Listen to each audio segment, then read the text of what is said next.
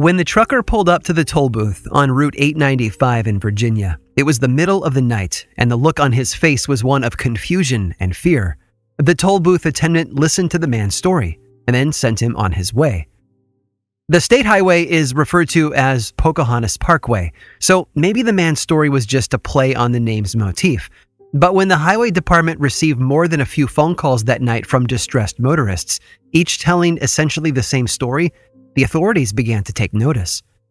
What the truck drivers saw, what all of them claimed to have seen, was a small group of Native Americans standing in the grass between the east and westbound lanes of traffic near Mill Road. The trucker described them as standing motionless in the grass, each holding a burning torch. He assumed that they were picketing, of course. After all, the parkway is rumored to cut through land that is sacred to local Native American tribes. But the middle of the night didn't seem like the right time for a peaceful protest, so it didn't sit well with him, or the others who claimed to see the very same thing. The Times-Dispatch caught wind of the story, and soon people were flocking to the Mill Street overpass to see if they too could catch a glimpse of the ghosts. And that's what it all comes down to, isn't it? We all want to see the ghosts, to witness history press its face against the glass of the present, to cheat reality, in a sense. Each year, thousands of people around the world claim that they too have seen a ghost. They tell their stories and pass along their goosebumps like some communicable disease. But the reality is that, for most of us, we never see a thing. History is often nothing more than a distant memory. In some places, though, that history floats a bit closer to the surface. I'm Aaron Mankey, and this is Lore.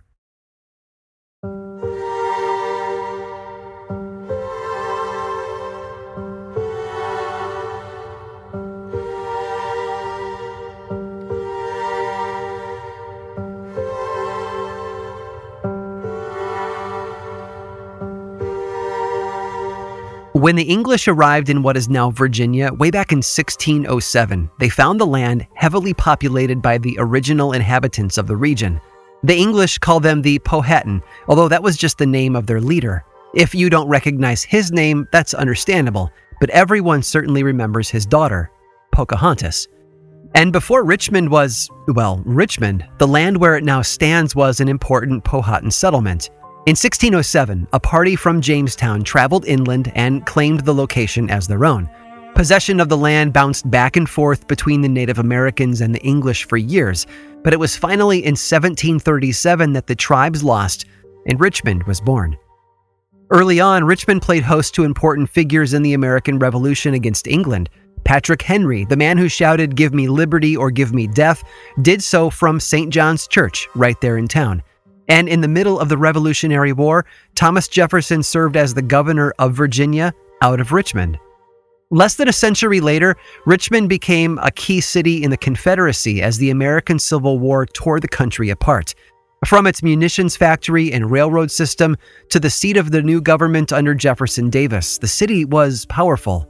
And right at the center of it all is Belle Isle.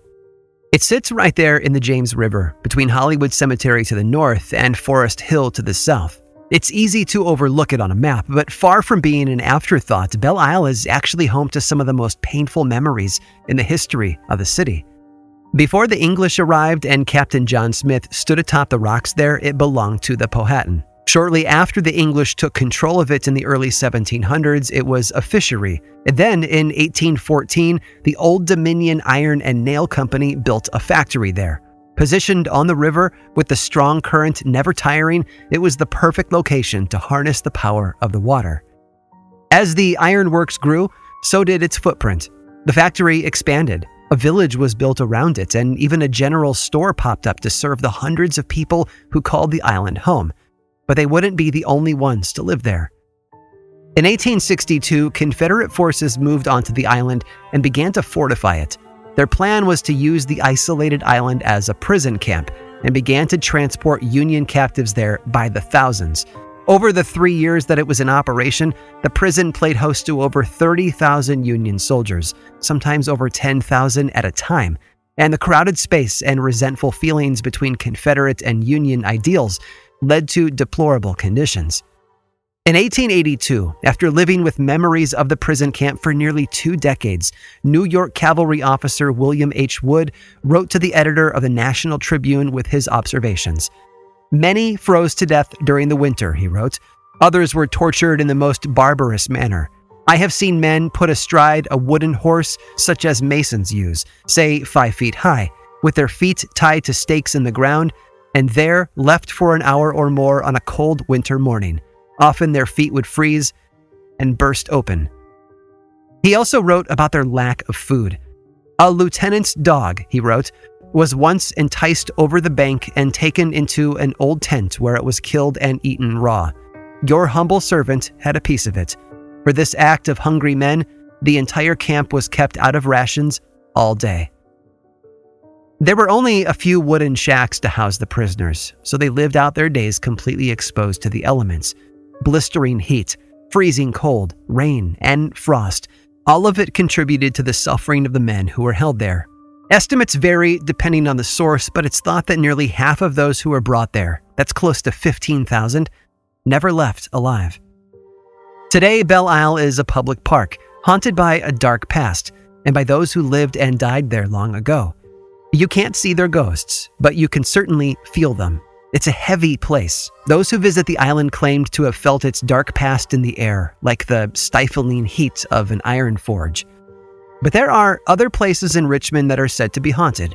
Unlike Belle Isle, though, these locations aren't in ruins or nearly forgotten by the living.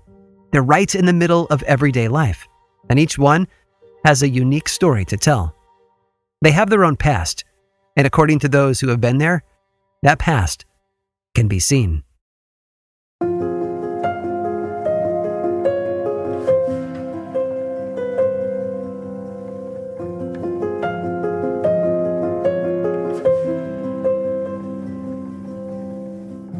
Technically, Wrexham Hall is in Chesterfield County, just south of Richmond. But when you speak to people about the city's deeply haunting past, it's always brought up as a perfect example of local lore. And while it doesn't have a large number of stories to tell, what it does offer is chilling enough. The house was built at the end of the 18th century by Archibald Walthall, who left the home to his 2 daughters, Polly and Susanna. It was Susanna who later sold the childhood home, but because there was always risk that the property might be used for future construction, she required that the new owners at least preserve the family graveyard. Time and the elements, though, have allowed the site of the burial ground to slip from memory. And according to some, that's why Susanna has returned to Wrexham Hall, perhaps in an effort to make sure some piece of the past is still remembered. It was years after her death when the home was owned by a man named Stanley Haig. He and a handful of other men had been working in the field near the house when they looked up to see a woman in a red dress sitting on the front porch. They all saw her and even commented to each other about it. It was hard to miss that bright red against the white home. Later, when Stanley headed home, he asked his wife if her mother had been on the porch that day. No, she told him. She'd been away all day in Richmond. In Hollywood Cemetery, just north of Belle Isle, there are other stories afoot. The graveyard was established in 1849 and is the final resting place of a number of important figures. Former U.S. Presidents James Monroe and John Tyler are buried there, along with Confederate President Jefferson Davis. There are also 2 Supreme Court justices buried there, along with 22 Confederate generals and over 18,000 soldiers. And those soldiers are honored with an enormous stone pyramid that reaches up beyond the trees. And even though no one is buried beneath it, there have been several reports of moans heard coming from the stones. Others have claimed to have felt cold spots near the base. But it's really a nearby grave that's the site of the most activity there. The grave belongs to a little girl who died at the age of 3 from a childhood illness. And standing beside her tombstone is a large cast iron dog. According to the local legend, the dog once stood outside of her father's grocery store. But when she passed away in 1862, it was moved to her grave to look after her. That might not be completely accurate, though.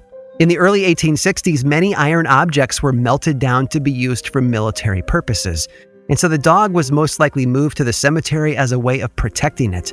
That hasn't stopped the stories, though. Stories that include visions of a little girl playing near the grave, or the sounds of barking in the middle of the night. On nearby Carey Street is the old historic Bird Theater.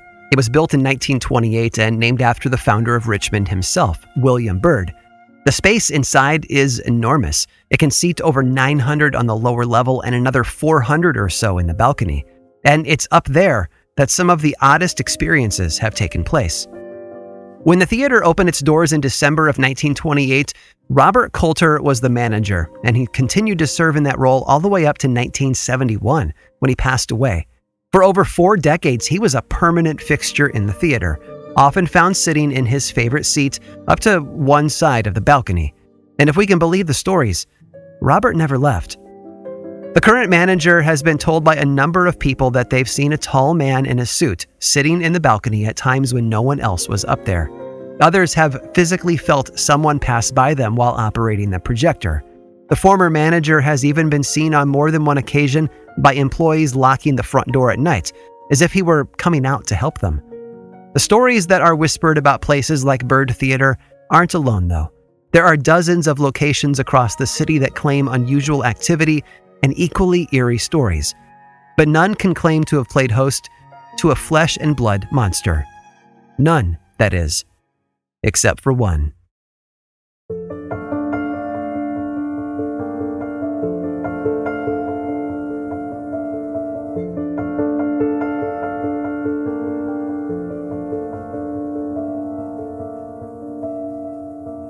In 1875, the Chesapeake and Ohio Railway Company was looking to connect some track in Richmond to another spur 75 miles to the south. Newport News was down that way, and that meant ocean and shipping. It was a gamble to make their railroad more profitable in the wake of the Industrial Revolution and its increasing demand for things like coal, something mined in Western Virginia. Part of the new railway line would cut through Richmond near Jefferson Park, and it was decided that a tunnel would be constructed for the track to pass through. Trains would enter on 18th Street and then exit 4,000 feet later on the eastern end near 31st Street. It was one of those ideas that sounded perfect on paper. Reality, though, had a few complications to throw at them. Richmond sits on a geological foundation of clay, as opposed to the bedrock found in other parts of the state. It's the kind of soil that changes consistency depending on the season and the weather. Rainy months lead to more groundwater, and that swells the clay. Dry months would cause the opposite. As you can imagine, it's difficult to build on ground that constantly changes density. Even during construction, there were a number of cave-ins. Between the project's inception in 1875 and its completion 6 years later, at least 10 men died while working in that tunnel. Even after it was open, water had a tendency to seep in and cause problems, something that went on for decades. Around 1901, though, alternate routes were created, and the Churchill Tunnel was used less and less. But when the railroad wanted to increase capacity in 1925, they remembered the old tunnel and began work to bring it up to modern standards. Maybe now, they thought, they could do it right. By the autumn of 1925, the tunnel was playing host to a crew of brave men, supported by a work train powered by steam. They were slowly making their way along the length of the tunnel, making repairs, improving the engineering, and hopefully making the tunnel safe for future use. But even after claiming so many lives decades before, the tunnel didn't seem to be done just yet. On October 2nd, while doing what they had been doing for weeks, dozens of men were working inside the tunnel when the ceiling collapsed. Most escaped, but 5 men were trapped inside, buried alive. And to make matters worse, the steam engine exploded when the weight of the debris pressed down on it, filling the tunnel with steam and dust, and contributing to even further collapse. According to the story as it's told today, something did in fact walk out of the tunnel, but it wasn't human. They say it was a hulking creature, covered in strips of decaying flesh, with sharp teeth and a crazed look in its eye. And because witnesses reported that blood was flowing from its mouth, many have since referred to it as the Richmond vampire. No one could explain why the creature was there. Some suggested that it had been attracted to the carnage and had come to feed. They say that's why the early rescue attempts only found one of the missing 5 men, still seated at the control of the work train.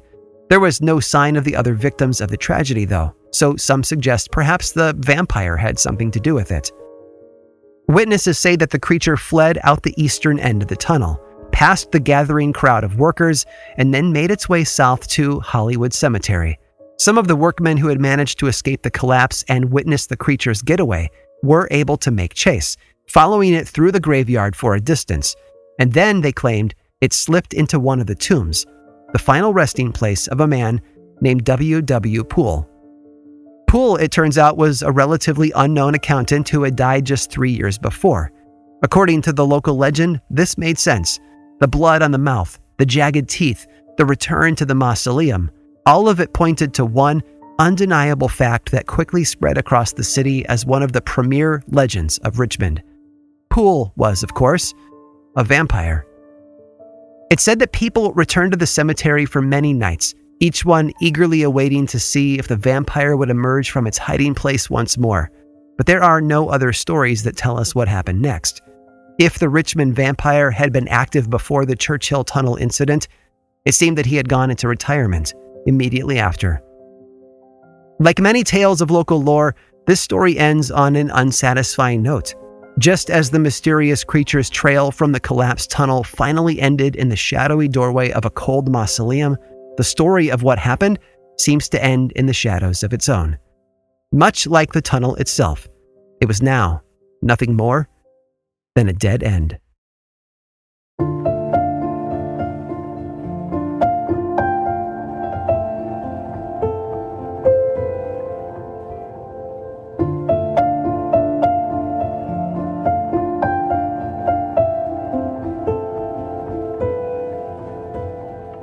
A funny thing happens somewhere between real-life events in the past and the stories we tell each other around the campfire or dining room table.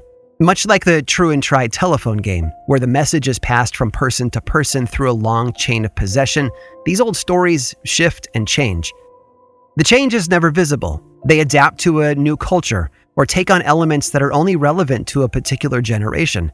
But after decades, sometimes even centuries, these stories stand before us transformed, which is the difference between history and folklore, after all. With history, there's a paper trail, a clear image of the original that time and distance has a more difficult time eroding. Folklore is like water, forever shifting to fit the crevice as the rock breaks down. Richmond is an old city by the standards of most Americans. Yes, there are places on the East Coast that are older, but it has a storied history that makes it feel almost timeless. Jamestown, the Revolutionary War, the Civil War, and the Confederacy. American history would be lacking something essential without the role Richmond has played through it all. Some of that history is unchanged, but some, it seems, has undergone deep transformation over the years. And the prime example of that is the story of the Richmond vampire. The collapsed tunnel and the train inside it are all fact. There have even been modern-day efforts to rescue the train car and clear the rubble, but the tunnel is now flooded with the same groundwater that made it unstable in the first place. The events that happened that dark day in October of 1925 were real, though, at least to a degree. A lone survivor did crawl from the wreckage, as the story tells us. His teeth were sharp, and his mouth was bloody. Even his skin, hanging from his body like wet linen bandages, is documented fact. But the survivor had a name: Benjamin Mosby. He was a 28-year-old employee of the railroad and was described as big and strong. At the moment of the accident, he had been standing in front of the train's open coal door, shirt off, covered in sweat, and shoveling fuel into the fire. When the tunnel collapsed, the boiler burst under the pressure, washing Mosby's body in a flood of scalding water. He somehow survived, though, crawled free from the rock and twisted metal, and walked to safety. He died the following day at the local hospital. And it was his appearance, with bloody, broken teeth and skin boiled from his body in ribbons, that fueled the story we still whisper about today. It's almost cliche to say it, but it is true. Sometimes the real-life events that birth a legend turn out to be more frightening and horrific than any folktale could ever be.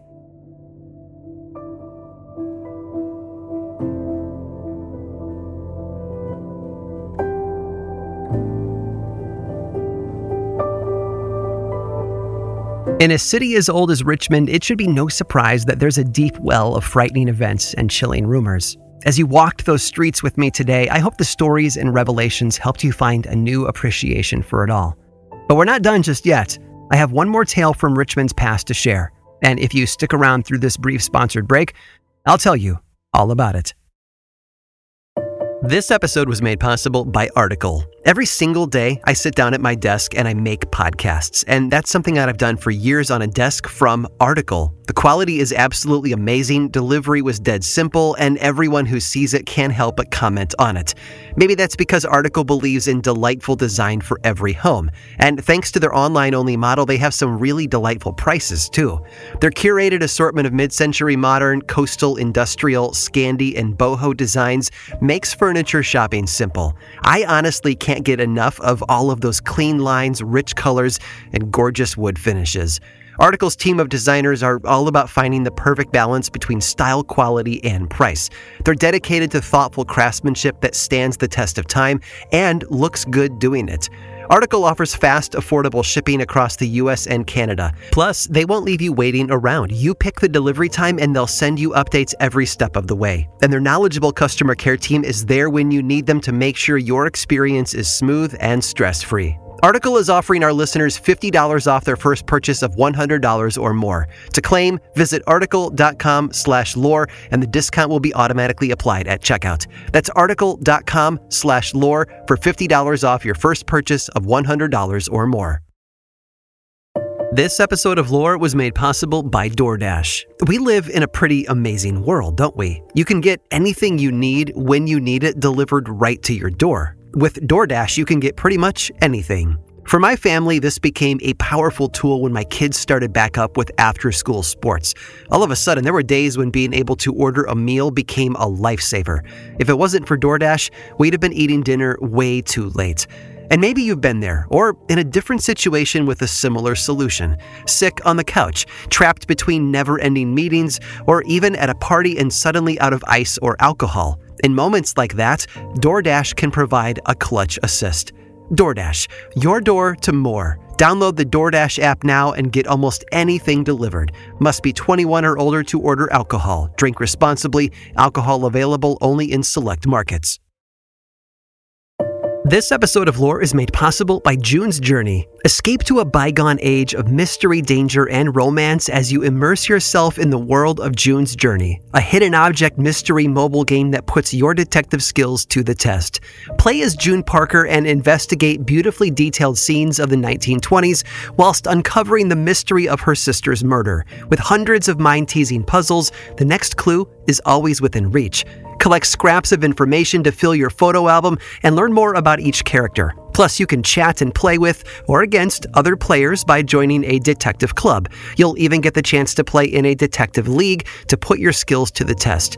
I'm willing to bet that, like me, you work crazy hours and are desperately in need of easy ways to relax. I love that I can open up June's Journey and dig in for a little while, searching for hidden objects, fine-tuning my sense of observation, and enjoying the gorgeous artwork are all so helpful in letting me unwind.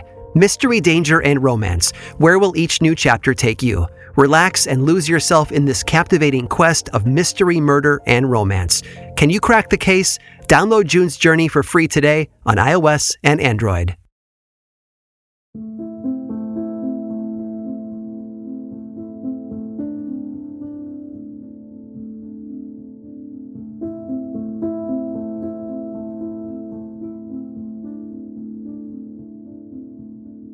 The story of Mosby is a tragedy, a tale built on the hubris of those in charge and their disregard for human life, not unlike the story of the Civil War and one particular battle. It took place about 10 miles northeast of Richmond in the small town of Cold Harbor. The area had been a hotbed of activity already, with the Battle of Gaines' Mill having occurred there 2 years earlier in 1862. The bones of the dead had not been moved since then. They laid there for 2 years, soaking in the hot Virginia sun, washed clean by the pouring rains. These morbid remnants of a not-so-distant past had been waiting for new blood to be spilled, and on May 31st of 1864, that finally arrived. During Gaines' Mill, Grant's Union Army had been outnumbered almost 2-1. Losses were heavy on both sides, but Lee's army still had plenty of men to continue their assault. It was a massacre for the Union. Cold Harbor, on the other hand, was a much different scene. Grant's Union forces had grown to more than double Lee's military strength, which had remained about the same as it had been a few years prior. Grant assumed Lee's troops were exhausted and not ready for battle, and so he ordered a full assault. Well, Grant was right. Lee's men were tired, but so were his own, and in the time it took Grant's army to reach Lee, the Confederates had rallied more troops. By the time it was over, the Union had lost more than 1,800 soldiers, with another 9,000 wounded, while the Confederates lost only 83 and suffered 3,400 wounded. Grant tried to spin his loss for the public, but the truth is a tricky thing, and has a way of getting out, and eventually so too did the general's true feelings. "I regret this assault," he later said, "more than any one I have ever ordered." What Grant and every other soldier experienced during the Battle of Cold Harbor haunted them for the rest of their lives. And for visitors to the battlefield today, they continue to do so. People have reported late-night sightings of phantom soldiers lumbering across the grounds, with some recreating their own deaths in a ghastly, morbid loop. Tilt your ear in just the right direction and you might hear cannons going off, or horses clip-clopping by where there are none to be found. And when the breeze rustles the tree leaves and chills the night air, it sometimes carries the scent of gunpowder across the field to the unsuspecting nostrils of battlefield explorers. According to one story, a man who had wandered onto the spot where one Colonel Tompkins had been shot in the head was stricken with what could only be described as the worst headache of his life. Over the years, paranormal experts and investigators have come to Cold Harbor to verify the stories for themselves. Beth Brown visited the battlefield with a police escort, Officer Barry Krieg, along with a cadre of ghost hunters. Their evening was interrupted by a thick fog that would envelop them and then disappear without warning. And when they tried taking pictures of the scene, their skin crawled at the sensation of being watched. Of course, many of the men's remains were not properly interred, and so it's understandable that there may be restless spirits to contend with. But what about Cold Harbor National Cemetery? Built in 1866, it's home to over 2,000 Union soldiers and at least 1,300 of whom are unknown, and it's just as haunted as the battlefield itself. There have been sightings of glowing orbs hovering over the gravestones, even in broad daylight. Nearby lights have also been known to flicker every now and then, perhaps in the presence of a soldier's spirit that is unable to move on. But the most unsettling location of the battle has to be the Garthright House. It belonged to one Miles Garthright, a Confederate soldier whose wife Margaret remained in the home while he went off to war, despite the home's close proximity to the fight. After the Battle of Cold Harbor, Union forces commandeered the house and forced Margaret into the basement. They turned it into a makeshift hospital to attend to their wounded, 97 of whom died and were buried in the front yard. It's believed by some that Margaret not only hid in the basement from the soldiers, but had to hear men scream as they were operated on in the living room above, their blood seeping through the floorboards over her head. Today, those who visit the Garthright House may see the occasional Union ghost walking around at night, but that's not even the worst part. Visitors have witnessed another spirit on the property, that of a young girl, who splits her time between haunting the cemetery and the house. She's known to laugh or cry depending on when and where she's spotted. She was once seen skipping around in the front yard, playing and laughing, right on top of those 97 Union soldiers who hadn't survived their surgeries. Is she the Garthright's daughter? No one knows for sure, but there is one thing we can all be certain of. When a location plays host to that amount of tragedy and death, it's bound to make a sound that can be heard for generations to come.